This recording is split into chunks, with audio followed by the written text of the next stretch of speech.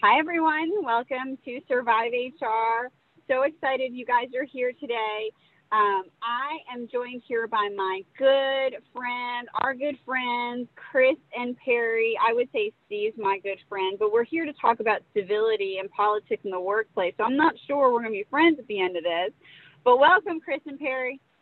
Welcome. Thank you. I thought. Welcome. Happy election season to everybody. Yeah. Happy election season. So I'm recording this podcast from my car. Which is very strange for me to do. I've never done this before, but I'm recording this podcast from my car because I am sitting at County Square just having voted in the election. So I won't be available to vote on election day, and I knew that I needed to get out the ballots.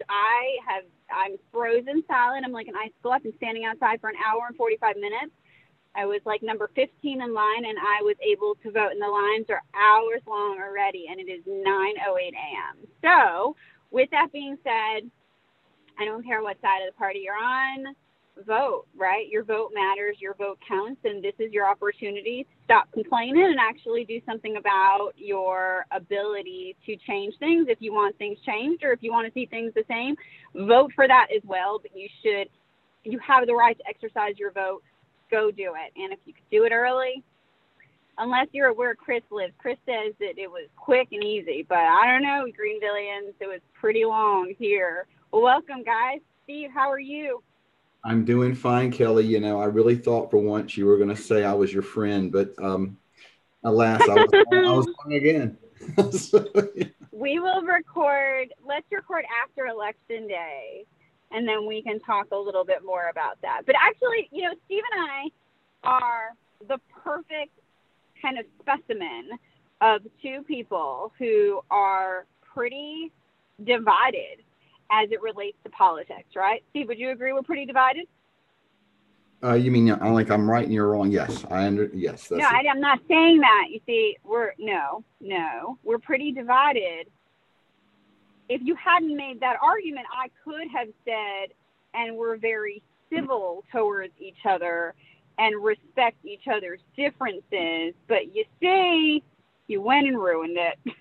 Well, look, we've argued about a multitude of things, politics being one of them. And when I say argued, in a nice, friendly way, we always kind of debate, and it's always a good exchange of ideas. And I think the way it's supposed to be done, and we've been doing that for at least a decade or so on not only politics, but many other topics that we disagree on quite a bit. Yeah, and I do think that for the audience listeners, you do need to understand something about Steve and I. We argue about everything, so it's not like politics are new to us. I mean, I think we disagree on fundamentally every topic under the sun. So I would say that maybe a few we agree on. So, I mean, politics are no different. But Chris and Perry are here to talk to us about politics in the workplace. Things have gotten contentious, y'all, right?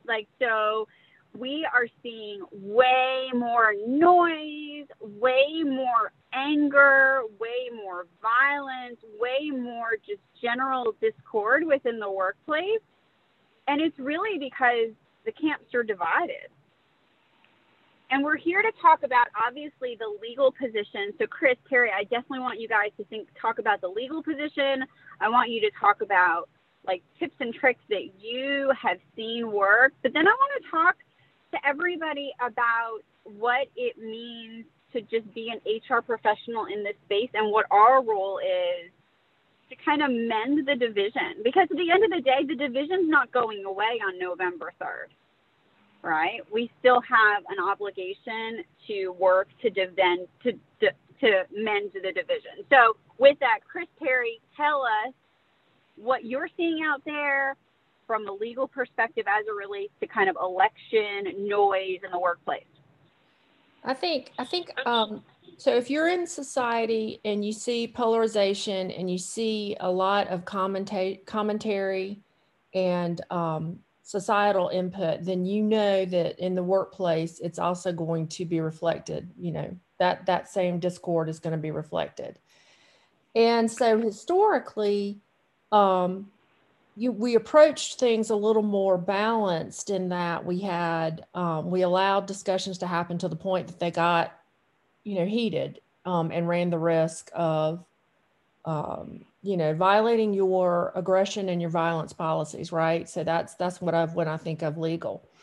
In this climate, with it being what it is, I think employers need to nip it in the bud and have discussions, bring up the topic, communicate with their employees about this, and not wait for that to happen, so that employers can, first of all, affirm differences. I think this gives employers a great opportunity. I think so many things have happened over the last several years that continue to suggest employers need to be communicating affirmatively with their employees about respecting people's differences, just period.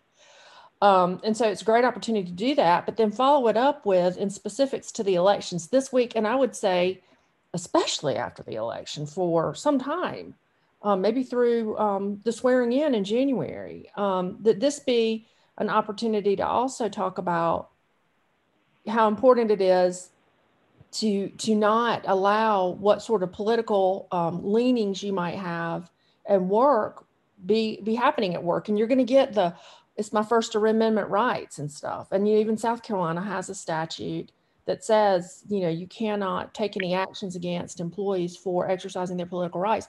But, your First Amendment right does not permit you to come to work and disrupt the workplace.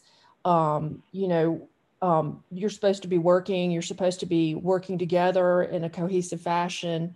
And, getting into discussions about politics could, at a minimum, keep you from what you're supposed to be doing, and at a maximum, create such discord in the office that it would become toxic. So those are just some of the, thoughts I have on it from a 30,000-foot view. Yeah, one of the things, that look, good people, Kelly and I, we had disagreed on lots of things, but and I don't think that Kelly's a bad person because she disagrees with me, and I don't think Kelly thinks I'm a bad person because I necessarily disagree with her. I mean, we have lively debates about things and disagree, but I think that's the first thing that employers and people need to understand, is that good people, can disagree on things. I mean, that's okay. And it's always been that way. The other thing that I think is that really, and I don't know if anybody's really given this all I thought, but with the coronavirus and the situation that we have from a mental perspective, I think SHRM just put out an article last week talking about the survey they had done, and it's running like into the 40% of people that are just really the anxiety levels and stress levels and just mental health conditions that they have right now. You put that on top of any election year is going to be kind of generally a kind of a more tense environment, I guess, or something that's more contentious. And so you put that all together, and it's a real formula for short tempers and anger. So we've really got to do our best to keep things, an even keel and help people be more rational about things. Yeah, I think that the challenge for HR, and I do think it's a real challenge, is finding this middle ground between not over policing your employees, and allowing employees to express themselves in the workplace, but maintaining focus on what it is that your business does. Some of you may have seen the news story about the California company Coinbase. It's a cryptocurrency company, and their CEO came out publicly and issued a policy that essentially outlawed debates about politics at work. And the policy stated that the company should be mission focused and not, quote, advocate for any particular causes or candidates internally that are unrelated to our mission because it is a distraction.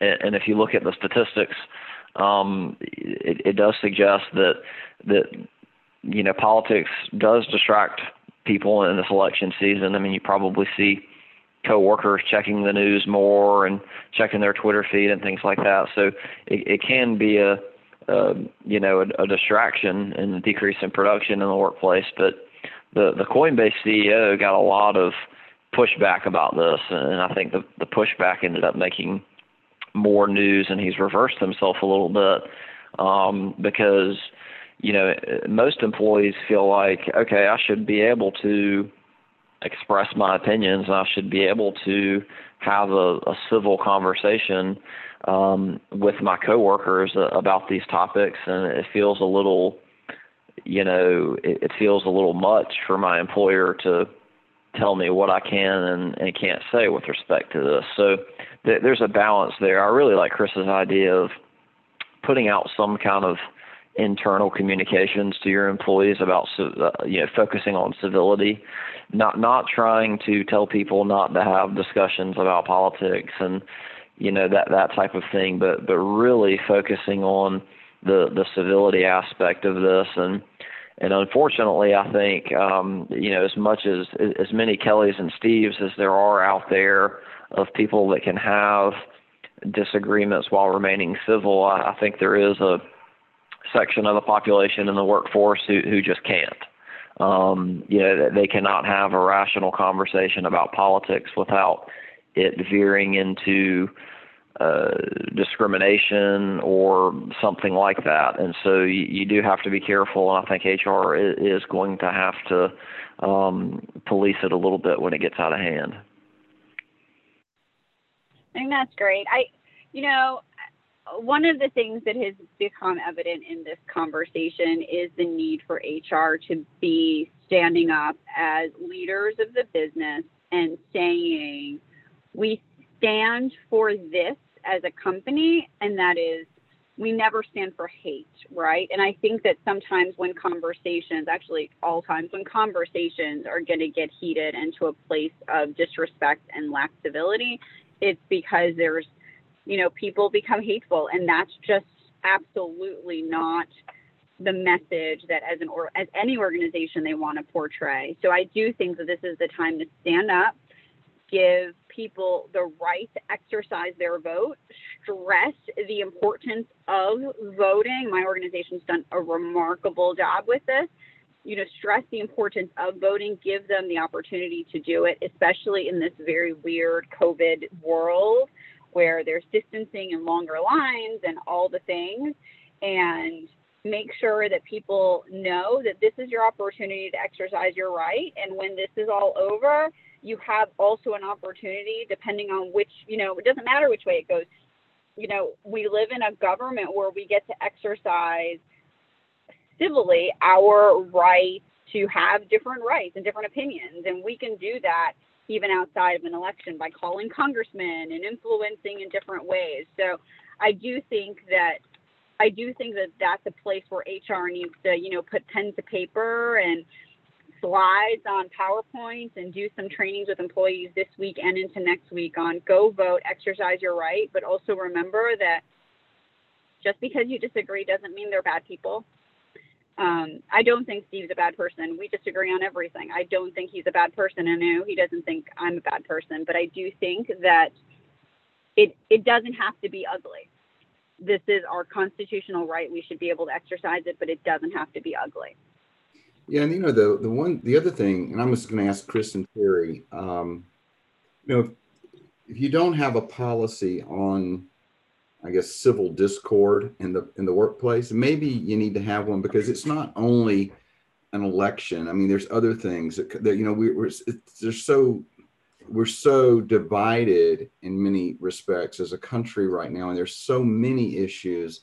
It's unlike it was, you know, 40, 50 years ago. I mean, you had elections, but they weren't, I mean, people had their opinions, but it wasn't as divided. It wasn't as black and white, I guess, as you know, and as people want to make it to be today.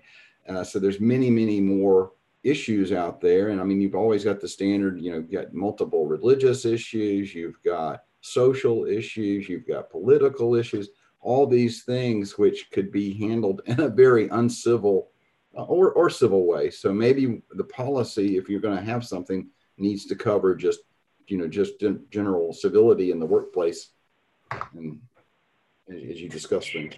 Steve, I Chris love and that Terry. idea. Sorry. Yeah. Chris, Steve and I were chatting the other night, and I think this is what sparked the idea of this podcast for me. Steve and I were chatting the other night about workplace violence. And we were chatting about how we could anticipate an increase in workplace violence post-election, or quite frankly, close to the election and post-election.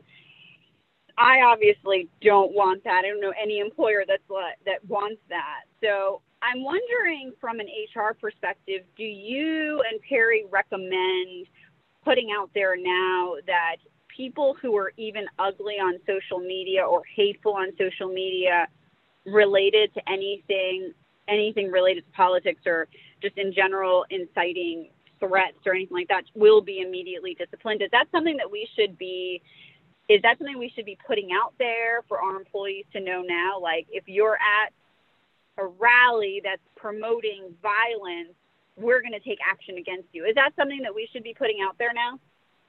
So that's an interesting question. And I think the answer to it is be careful, because the National Labor Relations Act, that plus the South Carolina, particularly South Carolina, and I know this is a podcast for everyone, but the National Labor Relations Act applies to every employer in the United States, whether you're unionized or not. And the right to protest is a free speech right. And so anything somebody's doing on social media or out doing, at protests that are violent and such, I'd be reluctant to advise the employer to take any action on it that would amount to an adverse employment action. And so I'm going to talk about a nuance here that is a dangerous one. Discipline and, admonishing someone and writing them up is not necessarily an adverse employment action. An adverse employment action defined in the law is something that changes the terms and conditions of the employment, demotion, denial of promotion, denial of opportunities, termination, all that, right? Now, I'm not recommending you discipline people for things they do off premise. I think it needs to be on premise. But what I do know is that any social media policy you have, even under the National Labor Relations Act, 3 letters that they wrote in 2011 and 2012, if it violates harassment, discrimination, Title VII, things like that, that is something you can do something about. And so there's another nuance. And so back to Steve's really good point about a policy, a civil discord policy sounds like a great idea, whereas historically I might not have thought so. I certainly think so now. And I don't just think so because of the election. I think so because of the BLM protest and even the Me Too protest. And I have a lot of clients calling me saying, do we stop someone from wearing a mask that has BLM on it? And my answer is, do you allow people to wear masks that say MAGA on it? Those sorts of things. Like, employers probably need to be stepping this up. And if they haven't already, making sure people aren't wearing logos, making sure people aren't posting signs or T-shirts or such. It's time for us to be a little more vigilant. We're getting our cues from society in these last 3 years, truly. And so I love Steve's idea of the civil discord policy. And that's a policy where you can outline specifically what's okay and what's not, what constitutes an opinion or what rises to the level of harassment, and the types of things that are going to get you in trouble, whether it be on-site or off-site. I have this one story and then I'll stop. There was, and I think I've told this before, but there were these 2 employees who knew they couldn't do something at work. And it was over the Confederate flag coming down. And so they worked together fine, side by side, and then they went off premise for lunch and got into a fist fight and came back. And the employer called me and said, what do we do?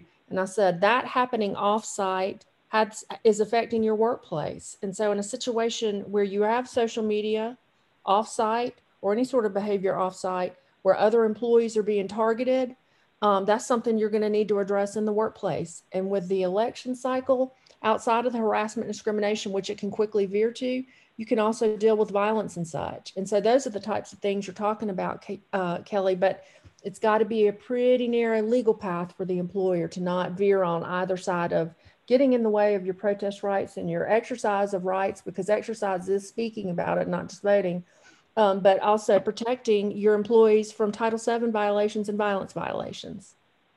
I do think that that is a really excellent distinction that we need to be communicating on to our employees. You're not allowed, you're allowed to exercise your right to protest, but you're not allowed to threaten, you're not allowed to harass, you're not allowed to intimidate even a group of employees or a group of people. And I think that that's a huge distinction that HR professionals need to gear themselves up on, so they're not turning blind eyes to things that could very easily cross the threshold into harassment and discrimination that influences and impacts your workplace. I think that those are huge things, and quite frankly, something I feel less than skilled on, and something I certainly want to do more research on, and maybe even link some articles to the podcast so that way other HRMs can research and learn more about this as well. One of the things that I think is, that I've always kind of distinguished in this area is when somebody is really hurting the reputation of the company or the organization that you work for. So if it's an offsite activity that, that reflects poorly on the organization, I mean, what do you think about that? I mean, because if you get into violence, I mean, if you're out and throw a brick through the window of a store or house or something, and that's on film, and you're in the paper because you did that, and okay, you work at XYZ company, and that happens to be your company. I mean, what is your position on that, Chris and Perry? Well, I think that to answer your question directly, I definitely think that you need language in your policies and communication with your employees about doing things off site and on social media that damage the reputation of the company. You do have to be careful with, taking action against employees based on damaging the reputation of your company, because there could be things that damage the reputation of the company that are also protected employee activity. For instance, if you go on social media and complain about how low the wages are at your company, that's arguably damaging the reputation of the company in a public forum, but that's protected activity under the NLRA. So you do have to be a little bit careful there. I would say more generally, and this goes a little bit back to Kelly's point, I do think employees really need some training and some communication about social media use and off-site conduct, because I think that there still remains this belief that I can sort of do whatever I want to on my own time, and I can post whatever I want to on my private Facebook page, and that has nothing to do with my job, and I'm protected under the First Amendment to say whatever I want, and that's just not the case. I mean, I've counseled clients a lot this year on terminating employees for things posted on Facebook. And Chris is right that those are often complicated legally. So I think you would certainly want to work with legal counsel to do that. But there are definitely things that warrant terminating someone from employment, or certainly disciplining them for things that they post on Facebook, particularly if they're discriminatory or harmful to the reputation of the company. Chris and Perry, thank you so much. You guys have been just a wealth of knowledge. Quick takeaways for our HR listeners: get a policy on social media, get a policy on civility in the workplace, make sure you're communicating with your employees, and they need to be well aware of the fact that you expect civility in the workplace. For all of our listeners, it doesn't matter what side of the coin you're on, please exercise your right to vote. It's your opportunity to share what your thoughts and your beliefs are. And we'll be back post-election day and likely with Chris and Perry again to talk about either things that will remain the same or change, and what that's going to mean for all things HR, because no election, be it one with an incumbent or be it one with a new president, will not result in change for HR. So with that, thanks, Chris. Thanks, Perry. Steve, final words? Yeah, I want to say, hey, Kelly, this is our 52nd show. So it's kind of like, yeah. So, and I want to thank Hainsworth Sinclair Boyd and Kristen Perry for sponsoring this show. We couldn't do it without them. And what a more, there's no better way to cap off a 52-week run than with our sponsors. So thanks again for sponsoring. Yay. Thank you. You're welcome. It was great Happy to to be do here. it. Everybody go vote. Bye, guys. Bye.